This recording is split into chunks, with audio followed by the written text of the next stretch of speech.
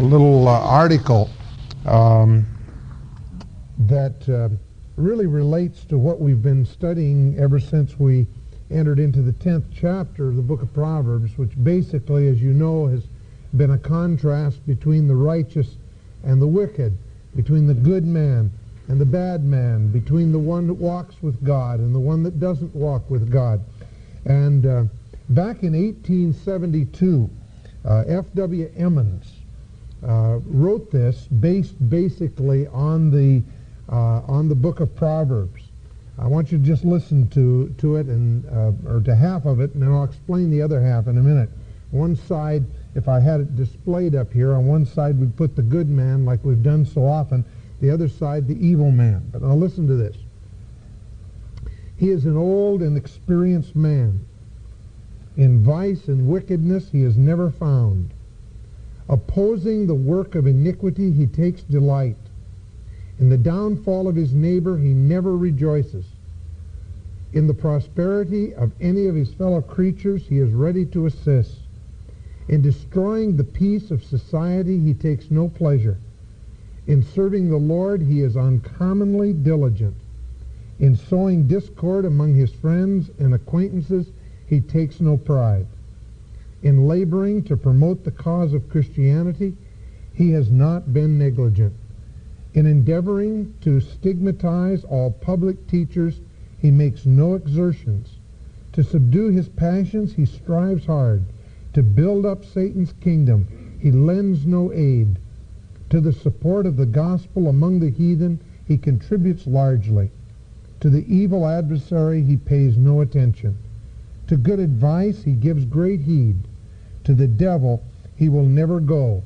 To heaven he must go where he will receive the just recompense of his reward. Good description of the good man. Now, the evil man is exactly the same, except for punctuation. It's exactly the same thing. By the way, I'll give you a copy of this in your notes when you get them on chapter 11. But just listen, same words, exactly. Not a single word different. The punctuation is different. He is an old and experienced man in vice and wickedness. He is never found opposing the work of iniquity. He takes delight in the downfall of his neighbor. He never rejoices in the prosperity of any of his fellow creatures. He is always ready to assist in destroying the peace of society. He takes no pleasure in serving the Lord. He is uncommonly diligent in sowing discord among his friends and acquaintances. He takes no pride in laboring to promote the cause of Christianity. He has not been negligent in endeavoring to stigmatize all public teachers. He makes no exertions to subdue his passions. He strives hard to build up Satan's kingdom. He lends no aid to support the gospel among the heathen. He contributes largely to the evil adversary.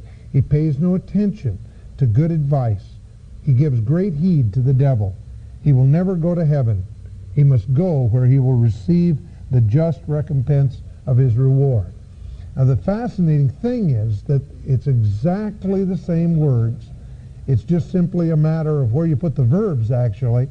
And the result is that you have the good man contrasting the righteous man. You go through the book of Proverbs, you realize that that's precisely what you run into.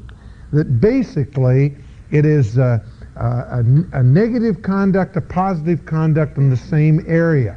We find that time after time after time. So I thought you might enjoy just that extra little piece that we found this last week. All right, now we're in verse 10 of Proverbs chapter 11. I hope you'll turn with us as we continue to explore these very, very important Proverbs, 375 of them, in beginning of chapter 10 to chapter 22:16, virtually 375 or 300 plus different subjects, all of which can be studied extensively in Scripture. Now in verse 10 and verse 10 and 11 coupled together, it says, and I'll read both verses, When it goeth well with the righteous, the city rejoiceth. And when the wicked perish, there is shouting. Again, a contrast between the righteous, the tzedak man, and the wicked, or the ra man, the right and the wrong. Verse 11, by the blessing of the upright, the city is exalted, but it is overthrown by the mouth of the wicked. Now, the Word of God is very, very clear in terms of God's position in the matter of separation of church and state. That term, which really was rooted in Reformation thought in the 15th century, is so greatly misunderstood today. It's unbelievable. Just by the words of Christ in the Sermon on the Mount, that you are the salt of the earth, you are the light of the world, indicates that the Christians have influence in every area of society. And there is a panic today to make sure that religion in no way influences political decisions and political thought and political idea. But that is not a biblical concept. The Word of God says that the person who walks with God will always have an impact upon the city, upon the state, upon the society that is round about him. And I think we need to be awake and aware of that and realize that there is a tremendous need for righteousness in high places. And I think that it's important that we have some involvement and some real ministry there. Some of you know Bob Harriet, and Bob is here this morning, incidentally. He is doing a gutsy thing just as a Christian in that he's running for Congress. And who's Bob Harriet? Never heard of him. Well, I hope you hear of him. A lot of you don't live in the district where he's running, but it's exciting to me to see a guy who's committed his life to Jesus Christ, being called of God, if you please, to go into that arena. It's like the arena in Rome where you're thrown to lions, but nevertheless, that's the arena to which he's called. And you never know, what the Lord has in mind, but a lot of times things that we should be doing in the area of ministry are really lost by default. Lost because we don't show up, because we're not sensitive to God's plan and God's will. If you don't believe that God can call a guy to be a politician just as surely as he calls him to be a plumber or a preacher, then you don't understand Scripture. Because God calls men on all levels, in all occupations, as long as the occupation has a degree of legitimacy. And some people would question whether that's true of politicians, but it depends on the politician. I'm sure you understand, all right? Now, we have beginning here in verse 10 then, this concept and idea of the influence of the righteous on society. And remember, the city was the center of activity. The city was the place that would be today the state, if you please, or the government. And so when it goes well with the righteous, the city rejoices. There's an influence, there's an impact. And by the blessing of the upright, the city is exalted. We know that righteousness exalts a nation. Sin is a reproach to any people.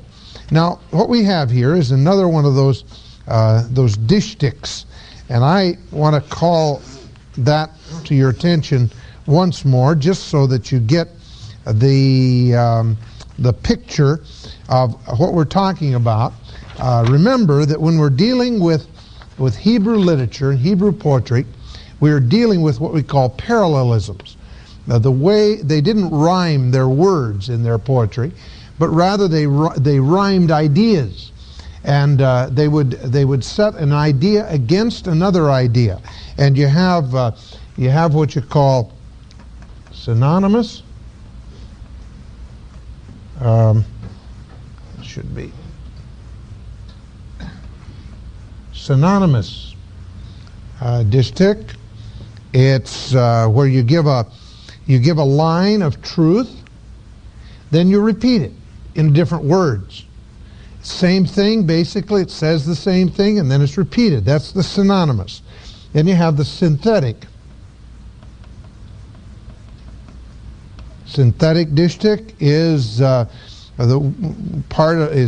comes from that idea of synthesizing a combination of several different parts put together to form a whole. So in the synthetic dishtic, you have a line of doctrine, and then you have a second line which further develops the doctrine and gives to it additional doctrine, synthesizing it. Proverbs 10 verse 18, we saw one of those there. He that hideth hatred has lying lips, and he that uttereth slander is a fool. You have lying lips if you utter hatred, if you hide hatred. But and at the same time, not a contrast, but you add to that, he that uttereth slander is a fool. Psalm 95 verse 3 is another verse that is a synthetic dishtic. He says, for the Lord is a great God and a great king above all gods. Give a doctrine, add additional doctrine. And the one that's most common in the book of Proverbs, and we've seen many of these, is the antithetical. That's where you have a contrast. First line, sometimes positive, sometimes negative, but then whatever comes second is the contrast. The sound heart is the life of the flesh, but envy is the rottenness of the bones. That's a contrasting parallelism. All right? And then there's a fourth kind, what we call emblematic.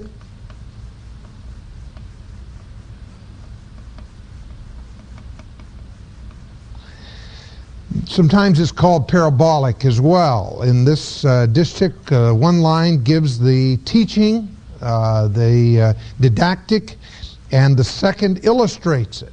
And that's an interesting kind of parallelism, because you have the doctrine, then you have the illustration. For instance, sometimes the illustration comes first and then the doctrine. Let me give you an example. Proverbs 11:22, as a jewel of gold in the wine's snout. That's the illustration. So is the fair woman who is without discretion. So the truth, the teaching statement is, a fair woman without discretion is a bad thing. Then the illustration is, it's like the jewel of gold in a swine's snout. So that's the emblematic. Then you have what's called the climactic. Right? Climactic, where the second line repeats the first, but with an added climax to it. For instance, there's a lot of these in the Psalms, because they make good choral music in the Hebrew. All right? Psalm 29 verse 1, give unto the Lord, O ye mighty. Give unto the Lord glory and strength. Hear the added climax? Give unto the Lord, said twice, but with the added climax. Psalm 148 verse 1, praise ye the Lord. There's the statement. Now listen. Praise ye the Lord from the heavens. And then again, praise him in the heights, adding a synonymous dishtic to it in a special climactic form. All right? That's not used too often in Scripture, but it's one of the parallelisms. Then here's another one, integral. Integral, the first line starts a thought, the second line completes the thought. Proverbs 13:14, the law of the wise is a fountain of life, to depart from the snares of death. You know, that's a complete statement written in parallel form, like poetry, but nevertheless, the first line just simply starts an idea, then the idea is carried out in the second line. Then there's the comparative.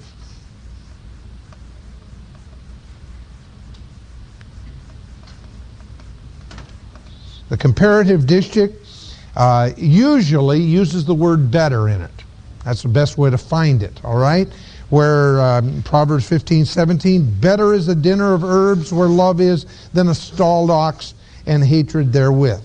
Or Psalm 37:16, a little with the righteous man hath is better than the riches of many wicked. There are at least 20 of those in the book of Proverbs, the comparative. And then finally, there's the formal. The formal dishtic, two lines are joined simply by metric consideration. Psalm 2:6. I have set my king upon my holy hill of Zion.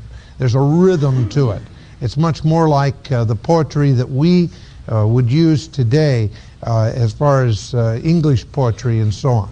So there you have the 8 kinds of dishtic. Now you can't always determine what it is. It's not terribly important to always be able to distinguish it. You'll even find disagreement amongst scholars who are studying the wisdom literature and the poetic books. You'll find a contrast between them. Now, if you look again at our verse, when it goeth well with the righteous, city rejoices, and when the wicked perish, they're shouting. It's one of those, it's hard sometimes to tell, because there's a certain antithetical idea here. It is a contrast, okay? It does not use the usual conjunction for a contrast. That doesn't mean it's not a legitimate contrast.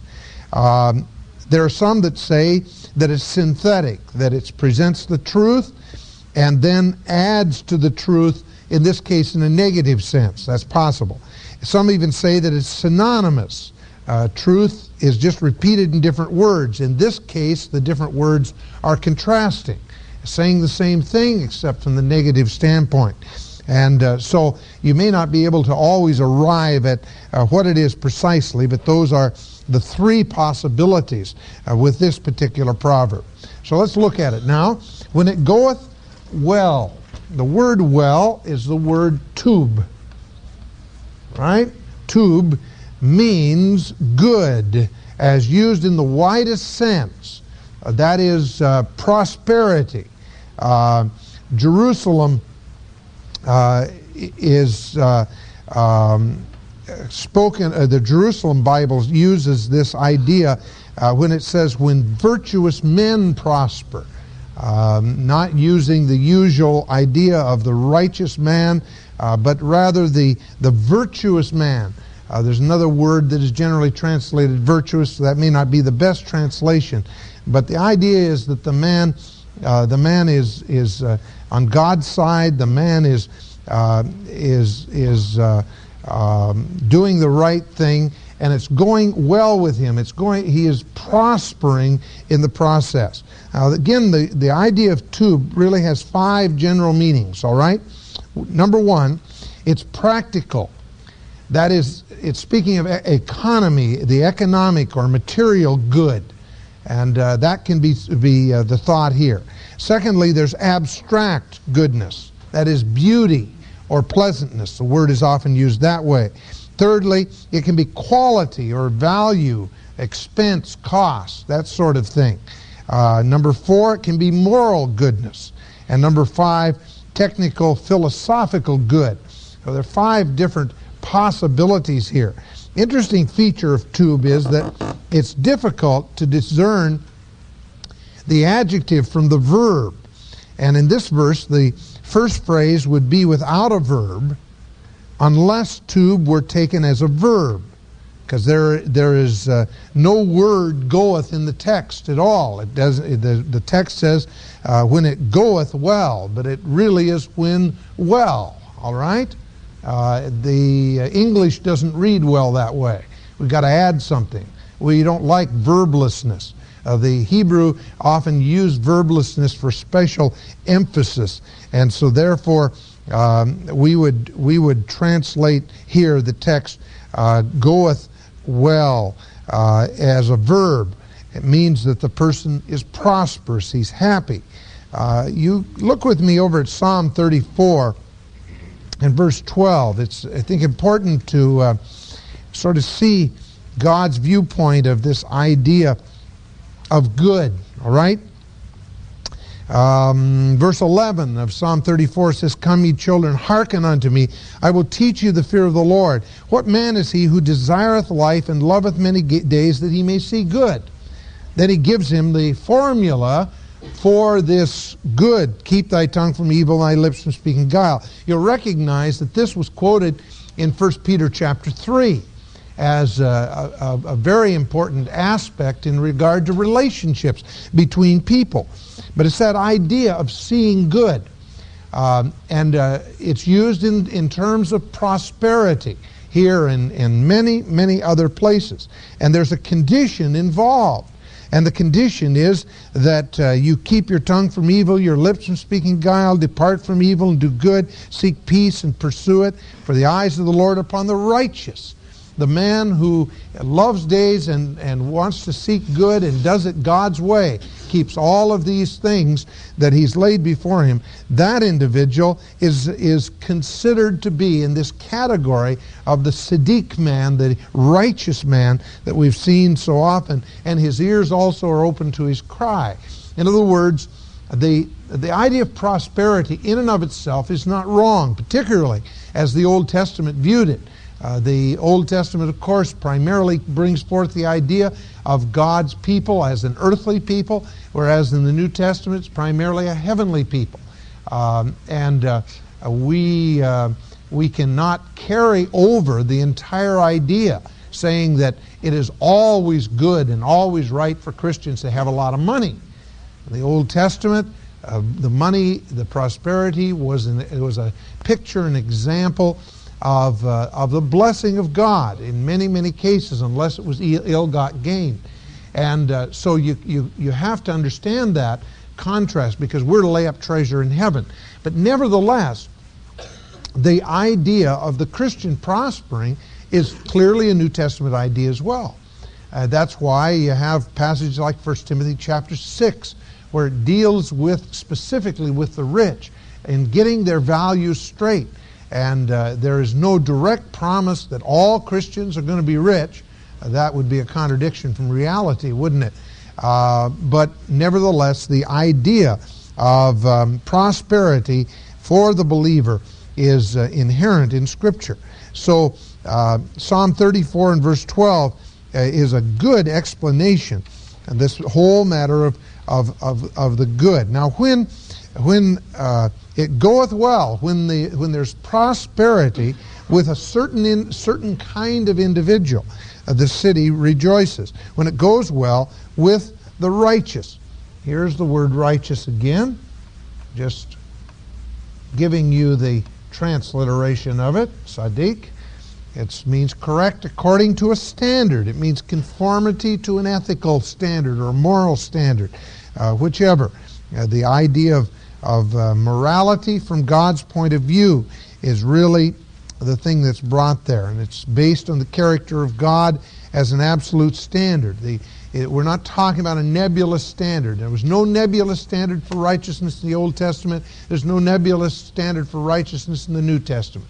The idea of righteousness is inseparably linked to the character of God. Something is right because the God who created the world and made us and gave us life and gave us redemption is indeed the standard by which we can judge the conduct of men. Something that's contrary to God's plan and God's will is unrighteous. Something that is in keeping with God's plan and God's will is righteous. And it's a very, very clear thing. As far as Scripture is concerned, it's black and white. And anything that is not certain is not either you don't understand the character of God, or it is something that is in a neutral area, in an area where it is amoral, where there is no specific morality one way or the other. I mean, if you got up on the left side of the bed this morning or on the right side of the bed, it depends entirely on which side of the bed you slept on, probably, right? There's no morality to that necessarily. It does not have anything to do with the character of God. You can't say, oh, I don't want to miss God's will, therefore I'm going to make sure I get out on the right side of the bed. Now, if you did that figuratively and got up on the wrong side of the bed this morning from the standpoint of your disposition, that's a different matter. But the practical idea of climbing out of bed, God doesn't say every Christian should get out on the right side of the bed. There's a right and a wrong there. That's amoral. And there are things in life like that. But there's not very many, really. Because most things have a moral implication. And it It is right to do one thing. It is wrong to do something else. And we base even the attitudes of society are greatly influenced by the character of God and our comparison with what we're actually doing in society and God. Righteousness exalts a nation. The right living according to that standard exalts a nation. God's blessing is to be upon the nation in which we live. Then there has to be a righteous standard upheld. Unfortunately, our nation seems to be headed many times toward a different direction entirely. Now, Psalm 145, verse 17 says this, "The Lord is righteous in all His ways and holy in all His works." That is the clear declaration of the righteousness of God.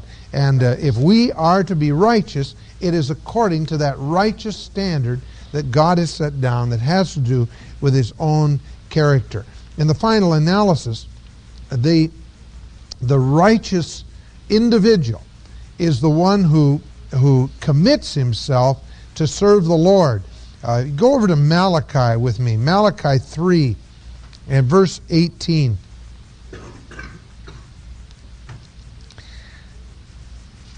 Here we have a picture of the righteous and the wicked contrasted, all right? It says this, "Then shall you return and discern between the righteous and the wicked." Right? Now, how do we determine between the righteous and the wicked? How can we make that contrast? Well, there's a lot of things in Scripture, but Malachi simplifies it for us. Between him that serves God and him that serves Him not. There you are. The man that serves God is the one who is declared in the Old Testament the righteous man. And the one who doesn't serve Him is the unrighteous man, or is not the righteous man. I think it's important to mention again, just in case you're new with us this morning, that when we are speaking of righteousness in this way, we are speaking of practical righteousness. Scripture says our righteousnesses are as filthy rags. All of our righteousnesses are filthy rags. God cannot accept our righteousness. Our righteousness does not measure up to His standard ever. From the standpoint of our position with God, we have to have what the Bible calls imputed righteousness. That is, we come to God totally bankrupt, without any righteousness of our own. "Nothing in my hand I bring," as the song says, "simply to Thy cross I cling." We have in us dwells no good thing. And we come to God empty-handed with no righteousness of our own. And the righteousness of Jesus Christ, because of the cross, is allowed to be credited to our account as we place faith in Him, so that His righteousness becomes our righteousness, dressed in His righteousness alone, faultless to stand before the throne. Again, the songwriter says, "No righteousness of my own, but I stand faultless before God, justified before Him, because I am in Christ." All right?